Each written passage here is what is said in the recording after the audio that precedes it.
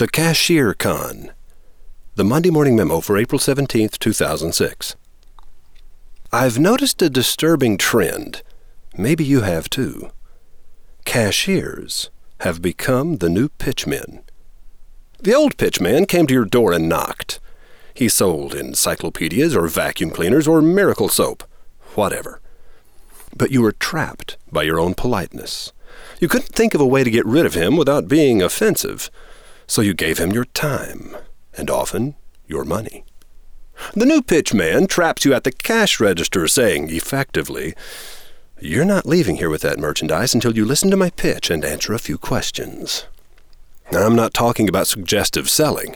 This is much more annoying than that. The first time I was cashier conned was at the Apple computer store in the mall. My laptop needed repair, so I decided to buy a new one, upload my data into it, repair the old one, and give it to Barry. I had to have the new laptop immediately, so I went to the Apple store. I love Apple. If I was ever going to get a tattoo, it would probably be of the multicolored Apple logo. Is that nuts? Okay then, guilty. I stood at the cash register, credit card in hand, as the cashier asked, "Would you like a copy of Microsoft Office for an extra $50? $50? Sure. So he stuck the software in the bag with my new computer, ran my credit card, and had me sign the dealie. Then he slipped my receipt into the bag with a curious-looking folder. On impulse, I pulled the folder out. It was a long and complicated application for a $150 rebate. The little rat bastard had charged me $200 for the software and silently slipped me a rebate application. Am I supposed to fill this out? I roll. Yes, sir.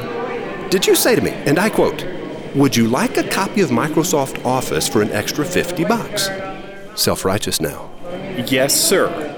The little RB was acting like I was out of line for being annoyed by this.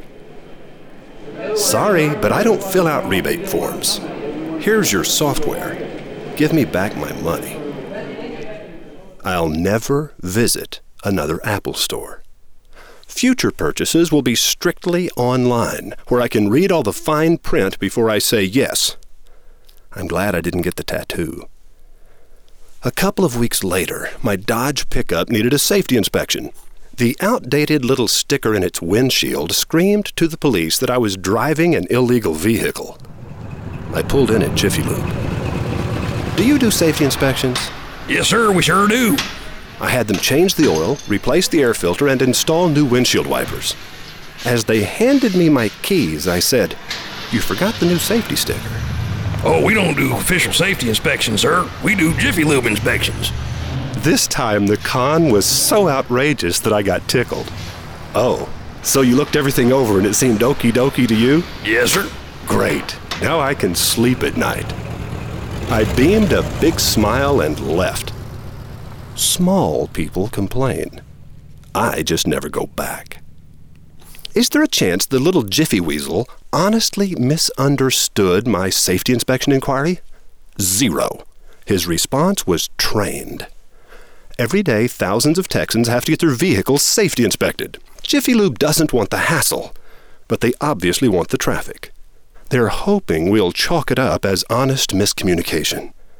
And most of us probably will. Once. Jiffy Lube used to be another of my favorite companies. Now, I feel violated by them, a little bit raped. Sorry for the language, but that's how I feel. Somehow I'm betting I'm not the only one. The most recent cashier con attempt happened at Best Buy. Your purchase today qualifies you for 8 free issues of Sports Illustrated or Entertainment Weekly. Which would you prefer? I firmly declined both. Do you think maybe I'm just being paranoid? Fearful that I was seeing con men where none existed, I went online and found that the cashier con at Best Buy was perhaps the oiliest of them all. I'm not sure if that makes me feel better or worse. Roy H. Williams. P.S. Yes, many techniques of the new marketing are fundamentally dishonest. But if you want to learn marketing techniques that are not only honest, but can actually help you serve your customers in the manner they prefer, Buy 100 copies of Jeff and Brian Eisenberg's new book, Waiting for Your Cat to Bark. Give them to your clients and friends, and then be Jeff and Brian's guest, May 9th and 10th, 2006, for a fabulous 2-day seminar detailing all the healthiest and most honest new marketing techniques that have been recently discovered and proven to work. Get all the details at wizardacademy.com.